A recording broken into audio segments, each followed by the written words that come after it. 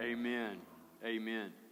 Hey, this morning we're going to be in the tail end of Matthew 19, but spending the majority of our time in Matthew chapter 20, verses 1 through 28. If you want to begin to make your way there, the tail end of Matthew 19, really focusing on Matthew chapter 20, verses 1 through 28. You know, during our lockdown and our time away, was given a lot of time to think and reflect, and then in conversations with the staff and in conversation with the elders, begin to really reflect on our identity and what is our responsibility to not only impart these things, communicate these things, but also in some sense to measure. Now, not measure in the sense of just, well, we want everybody to be at this level, and if they're not at this level, we're going to, hands on the table and hit them with a ruler or whatever.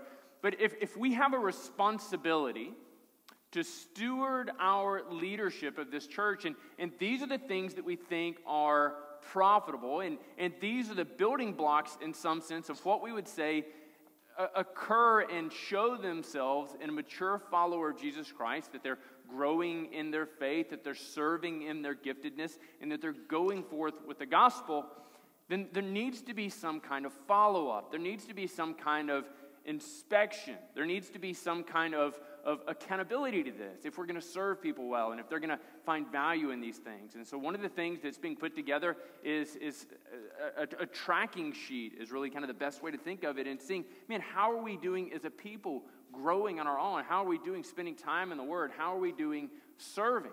In what various ways are we serving? And when we begin to look at all the various ways our members are serving, and Jesse had done a bunch of work to see, all the various ministries that people are serving, we were overwhelmed at all the different ways and all the different avenues and all the different ministries our members are already serving. Now, if we look at that, I think there's this temptation to have this sense of self-satisfaction, thinking, yes, look at all the awesome stuff they're doing. But what becomes so incredibly difficult in this is, how do we measure the heart?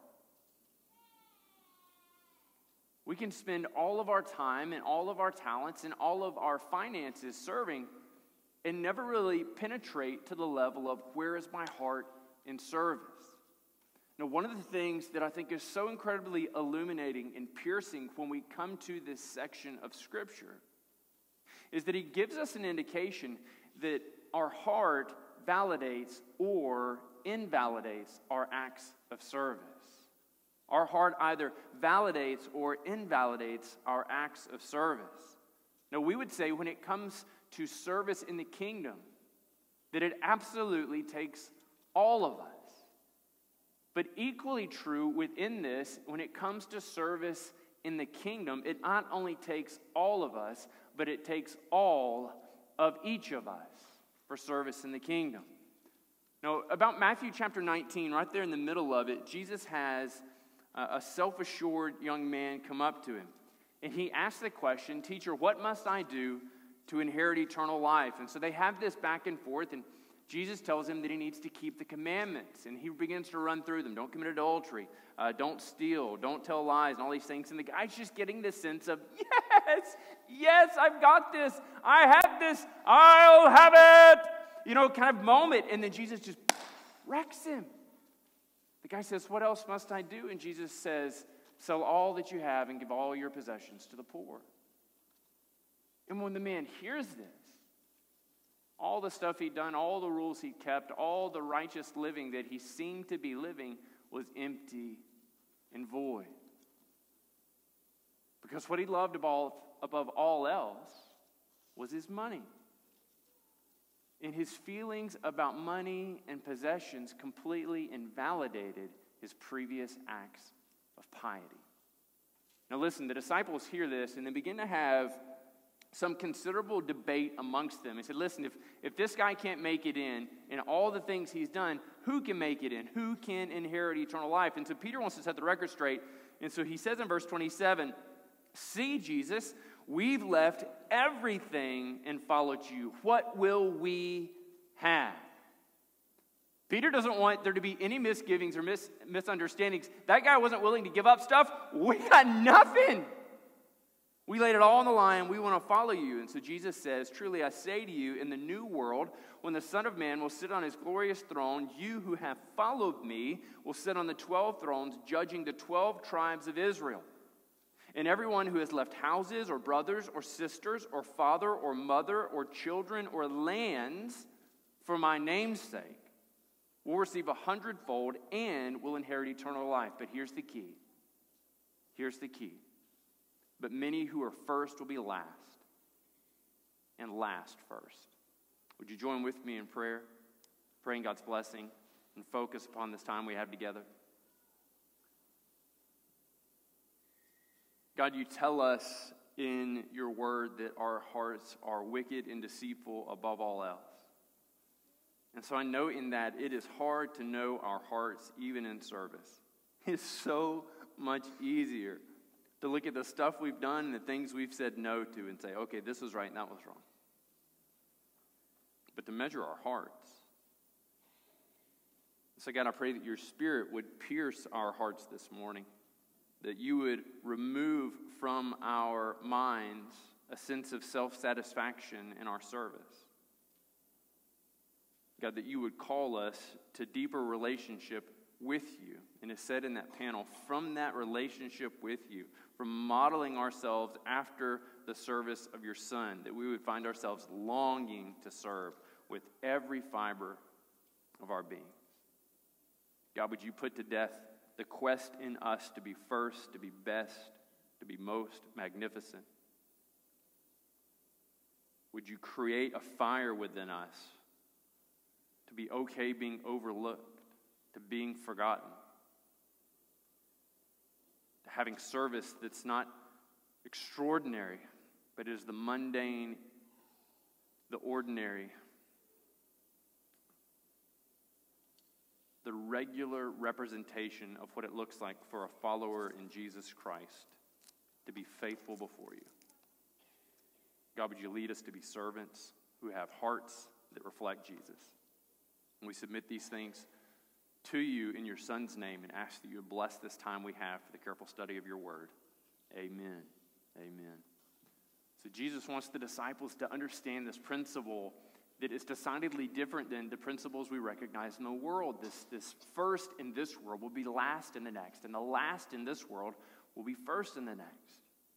And that's not only important for the disciples, it's so incredibly important for us because we recognize that in many of our vocations, that those who work hardest get promoted fastest.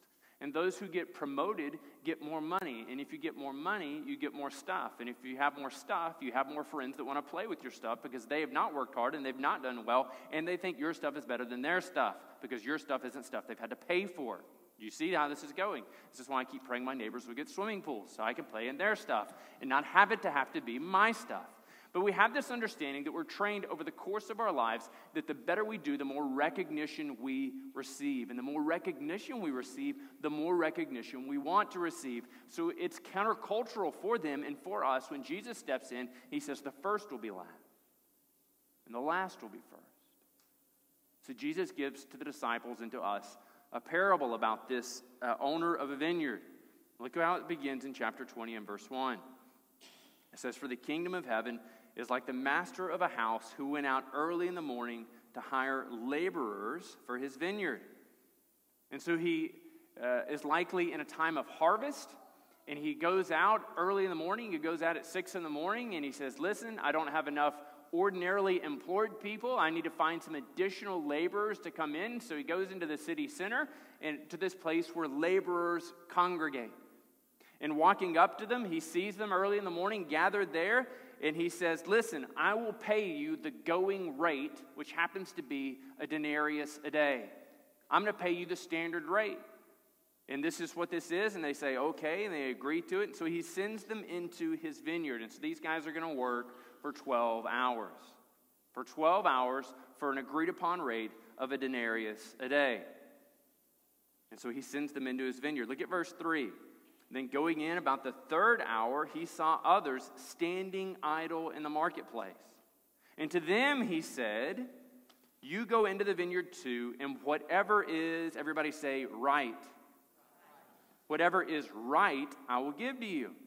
And so the man has gone out at 6, and he secured the number of laborers that he presumed it would take for him to get the work done. And it's rolling about 8:30, and he thinks, oh man, I got to get some more work done. I need more laborers. And so he goes out in the field, and he walks into the marketplace, and the text tells us that he saw some standing idle. Now, this doesn't mean that these guys weren't there at 6, that they're like, oh man, it's 8:30. Oh, I got to get to the marketplace. So I can be idle again. That's not what it says. All it means is that these guys hadn't been secured for work yet. They were standing, perhaps they'd worked at home, and here they were waiting, hoping someone would come along to offer them a job. And so he comes up to them and he says, hey friend, I see you there and I need more laborers. Would you consider going to work in my vineyard? And the friend says, he says, yes. He says, you should have asked me what I'd pay you first. But he says, I'm going to pay you what is right. Now notice, it's important for us at this point that he doesn't say, I'm going to give you this amount. He says, I'm going to give you the right amount. I'm going to be just in my dealing with you.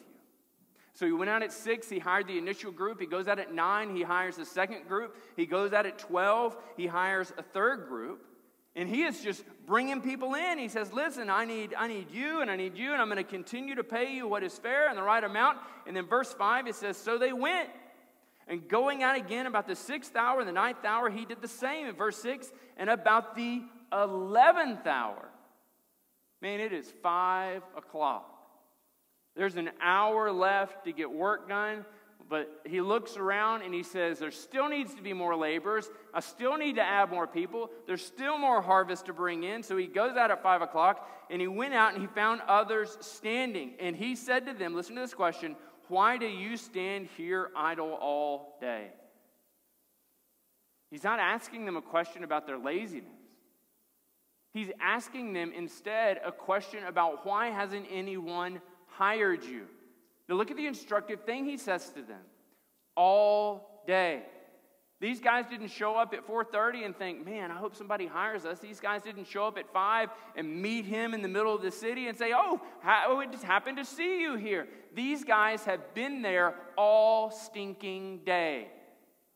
So you can imagine the emotional toll upon them. You can imagine the anxiety welling up within them when they're thinking, how am I going to provide for my family? How are we going to have food to eat tonight? How am I going to pay my bills? How am I going to pay my rent? How am I going to secure this? How am I going to do that? All day they saw him come out. They saw other owners come out and say, I'll take you, you, and you. Load up. I'll take you, you, and you. Load up. And the whole time they're thinking, take me, take me, take me. Nobody wants them. Nobody has any desire for these workers. So he comes up to them. He says, why have you been here all day, standing idle? So they say to him, no one has hired us. It's not that they're lazy.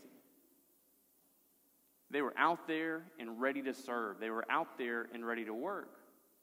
They have been unable to work because no one wanted them. Every other employer that went out into the market square looked at these guys and for whatever reason said, you're not going to make it in my vineyard. You're not going to make it in my harvest. You're not going to make it in my presses. You're not going to make it smashing rocks. But this guy went out and he sees in them a worth that is beyond their ability.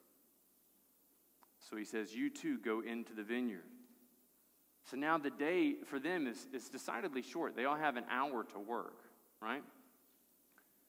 And at the end of the day, the owner of the vineyard calls his manager. He says, hey, listen, it's the end of the day. It's time to settle up with the day laborers we hired, but this is how I want you to do this. I want you to do it in a backwards kind of way. I want you to bring in those we hired last, and I want you to pay them first. And then we'll work our way down from there. And I think this is the best way to handle this. So the manager says, okay, I'll do this. And so verse 9 says, and when those he had hired about the 11th hour came, each of them received, shockingly, a denarius. Now, if you look back up at verse 2, those he hired at 6 in the morning, he told them, I will hire you, and they agreed upon the rate of a denarius for an entire 12-hour period of work. And then those he hired at 9, 12, and 3, he said, I will pay you what is right or what is just.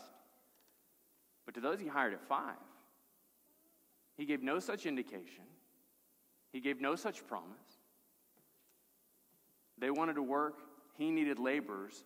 So he said, go and work. So when they stood there in this place, ready to receive some semblance of a wage, they were blown away at his generosity. They were bowled over at the extravagance that he lavished upon them, men who only worked an hour. Now, you probably get the sense this isn't going to sit well with the rest of the work crew. Verse 10 says, now when those hired first came, they thought they would receive more. Now, why would they think they'd receive more? Because they worked a lot longer. They worked so much longer than these jokers who showed up at 5 o'clock, came dragging in and said, hey, y'all, where are the shovels? And he said, all the shovels are being used. Use your hands. They're like, all right, well, I got digging hands.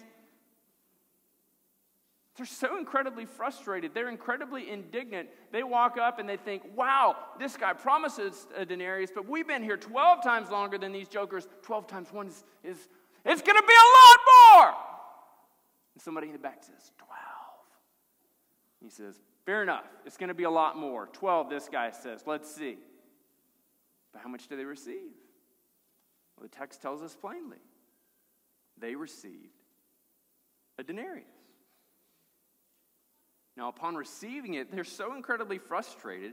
It says they grumbled at the master of the house, saying, these last worked only an hour, and you made them equal to us who have borne the burden of the day and the scorching heat. Do you recognize what they're saying there? Their primary frustration in that moment isn't solely how much they've been paid, but they're saying that what their pay represents, you've made them equal to us. We worked more, we worked harder, and you're saying they're worth just as much as we are. You made them equal to us. The master must have seen this coming. He must have anticipated this response. And he replies to one of them, friend, I'm doing you no wrong. And he reminds them of their agreement. Did you not agree to work for a denarius a day? Now, their words must have stuck in their throat in that moment. Certainly, they had agreed to work for this. And so he helps them to understand how he rates economy. He says, take what belongs to you and go. I chose to give to this last worker as I gave to you. Am I not allowed to do with what belongs to me, or do you begrudge my generosity? So will the last be first, and the first last. Now, if you're reading this and you're thinking, Jesus is offering some really odd management techniques, and I think I may just try these at the next billing cycle for my employees, you're going to find yourself not having very many of them. This parable isn't told to update modern economic theory. It's not told to create happy, jovial feelings in the workplace where we say, hey, listen, I know today's your first day, but we're just going to give you the whole year's salary. Aren't you so excited?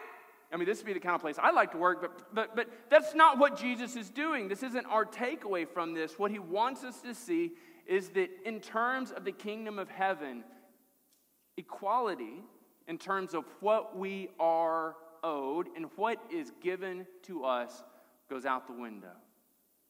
The one who is last will be first. The one who is first will be last.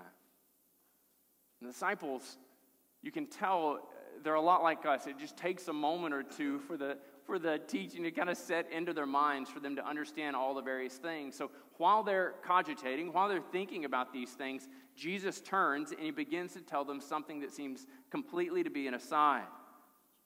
Verse 17 says, as Jesus was going up to Jerusalem, he took the 12 disciples aside and he said this to them, see, we are going up to Jerusalem.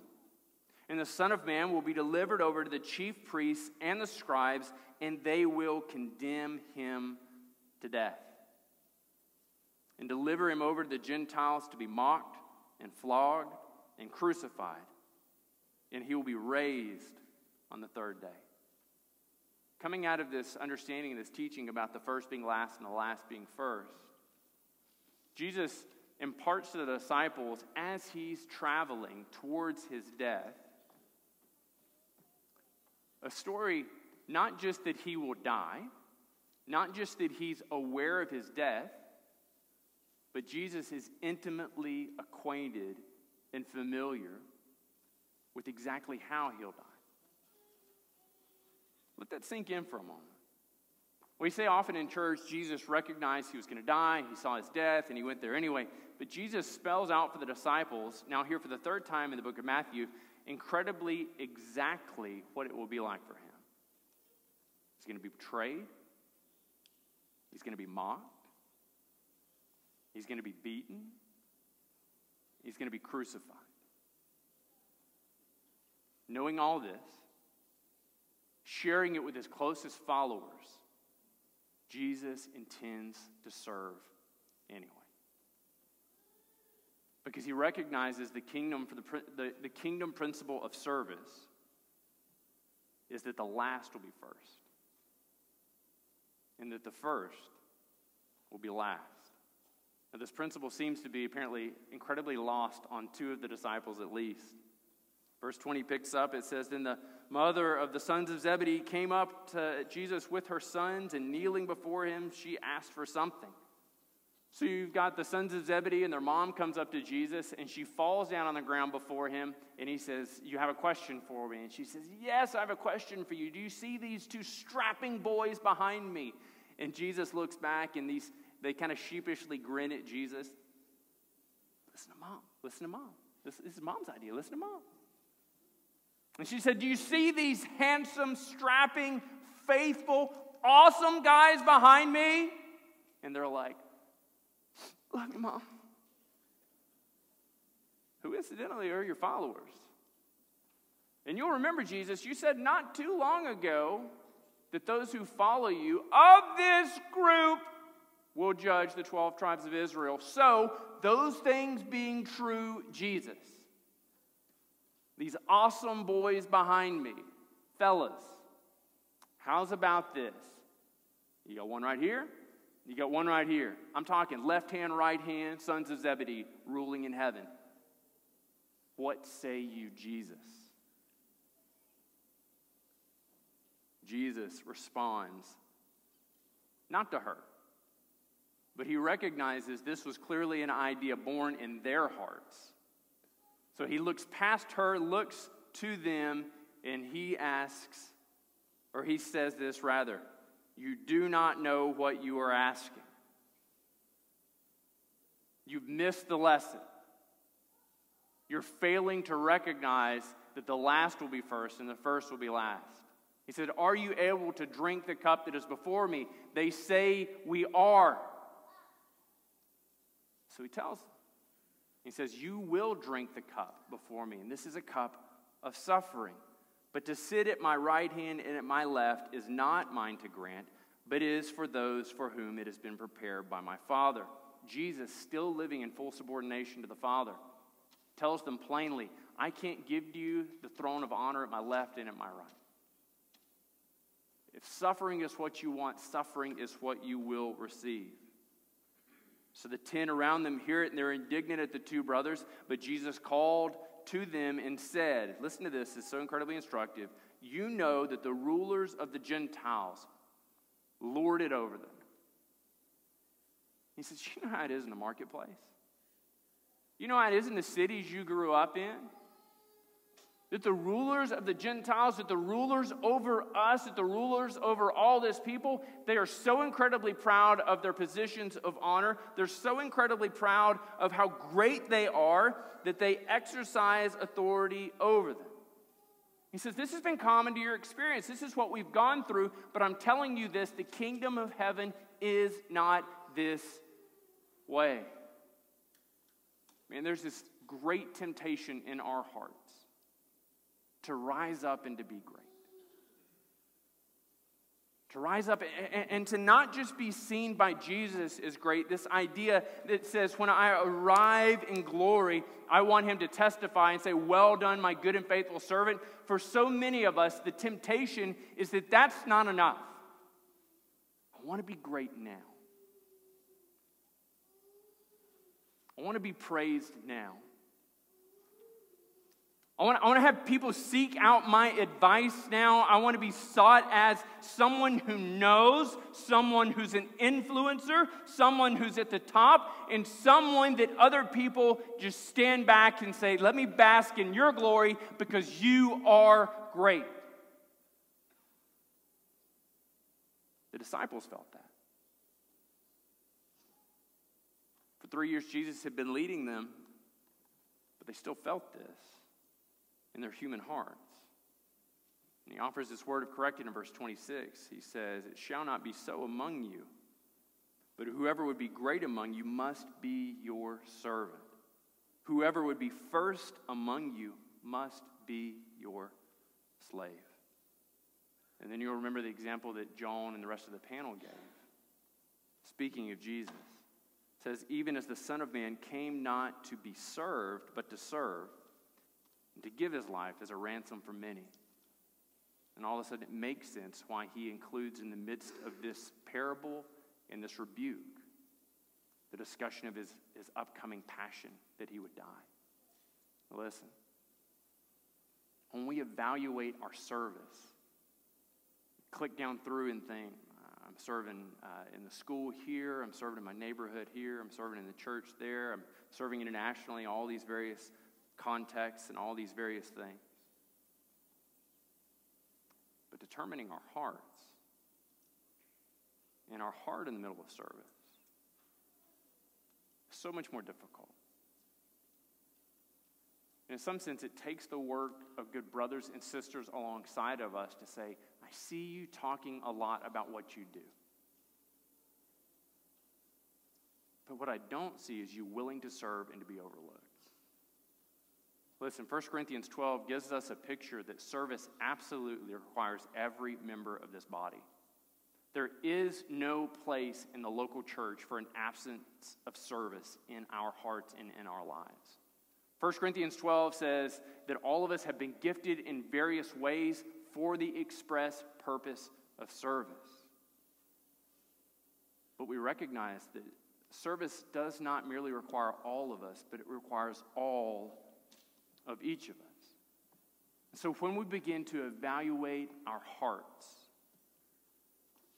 and when we begin to just tick down through the various aspects of our lives, and we consider, man, what role does money play in my life?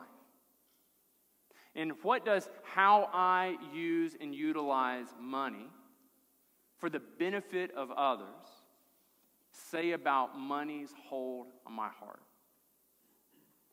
I can tell you we have a number of terrifically generous people in this church.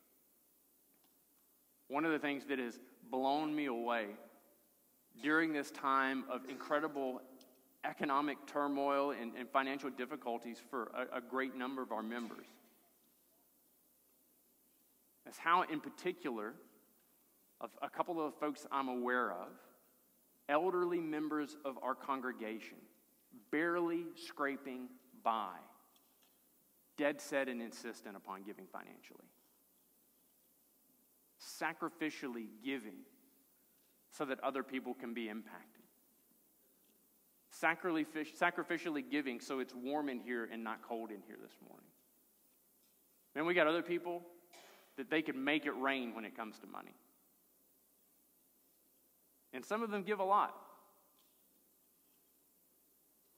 Some of them don't give any. Now, most of us are just kind of in the middle. We're just kind of average people. And in a lot of our hearts, we're waiting for a point, financially, economically, where we feel secure enough to be generous. Let me ruin this for you. You're never going to get there. This line will keep moving. It'll keep shifting. You're going to keep having air conditioners go out or brakes go bad or whatever it is. You're going to need a new set of tires. You're going to need something that's going to continue to move the line of generosity. you're never going to get there. The line will keep shifting. The place of generosity starts in your heart. We have far too many people who give $0 a year. You know, your generous thought may be perhaps they're giving in cash. I can show you each week what our cash receipts are. They're not giving in cash. They're not giving in gold bullion. They're not giving in Bitcoin. They're not giving anything. You know, but for some of us, the issue is not money. The issue is time. And the reason you're so incredibly generous with money is because you don't want to give of your time. You value your time above all else. Your family sees it, how much time you give to your work. Those around you see it. You're unwilling to surrender your time for the service in the kingdom of God. What does how you use your time say about your heart before God? What about our talents, those things we're good at, those things God has gifted you, made you passionate about, and helped you to serve well in? What does how you are using those things say about your heart? I've spoken to a number of people, and perhaps this has been your tendency over the course of your life. I want to use my talent where people can see it. I want to use my talent where people can observe it, and if it's not a place where people can see it, if it's not a place where people can readily observe it, it's not somewhere you can be out front and shining, you pack up and you move somewhere else. My talent has to be on display.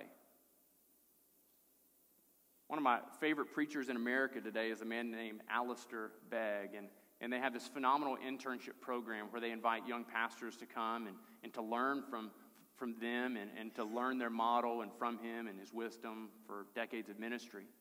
But I was really blown away. He was speaking a couple of years ago to a conference I attended, and someone asked him about, what are you looking for in interns? What are you looking for in people who would work here? And he said that we give to all of them a responsibility for cleaning toilets. And we can tell by what their reaction is in that moment if they're going to be a good fit here or not.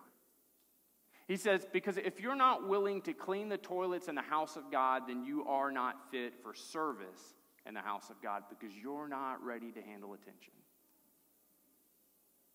Man, my longing, my prayer for us as a people, my prayer for me and for my kids and for my family and for this church family is that we would be willing to serve whether anybody ever thanks us. Whether you ever get a thank you card in the mail or a certificate of you did great, thank you so much, or an attaboy, or we bring you on stage and let you shine and serve in front of people. That our hearts would be so beholden to a God who sent his Son to serve.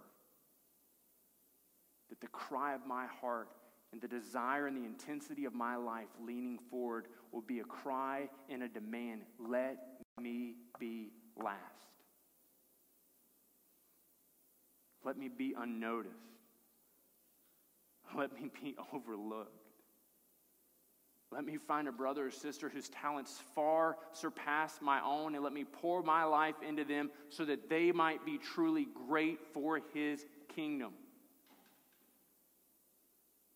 And my prayer for us is that we would serve passionately, faithfully, anonymously, continuously.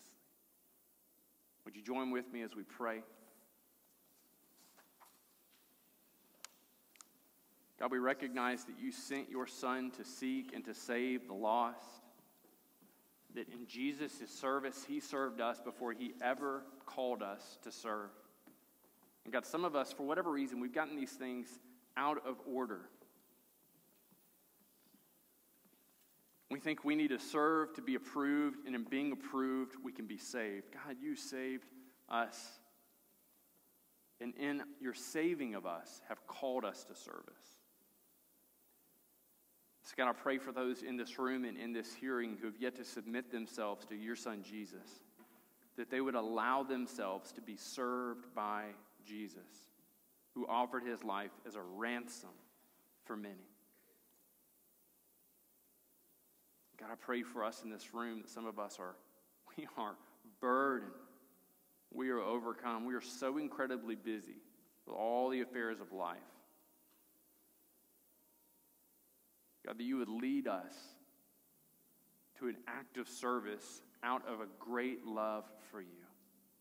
Be it praying for our brothers and sisters around us, calling them, all the various avenues and aspects of service that you set before us, God. Pray that we would be found faithful, that we would be found willing, and that your Spirit would prompt us to serve you for your renown and not for our own. God, we submit these things to you in Christ's name. Amen. Amen.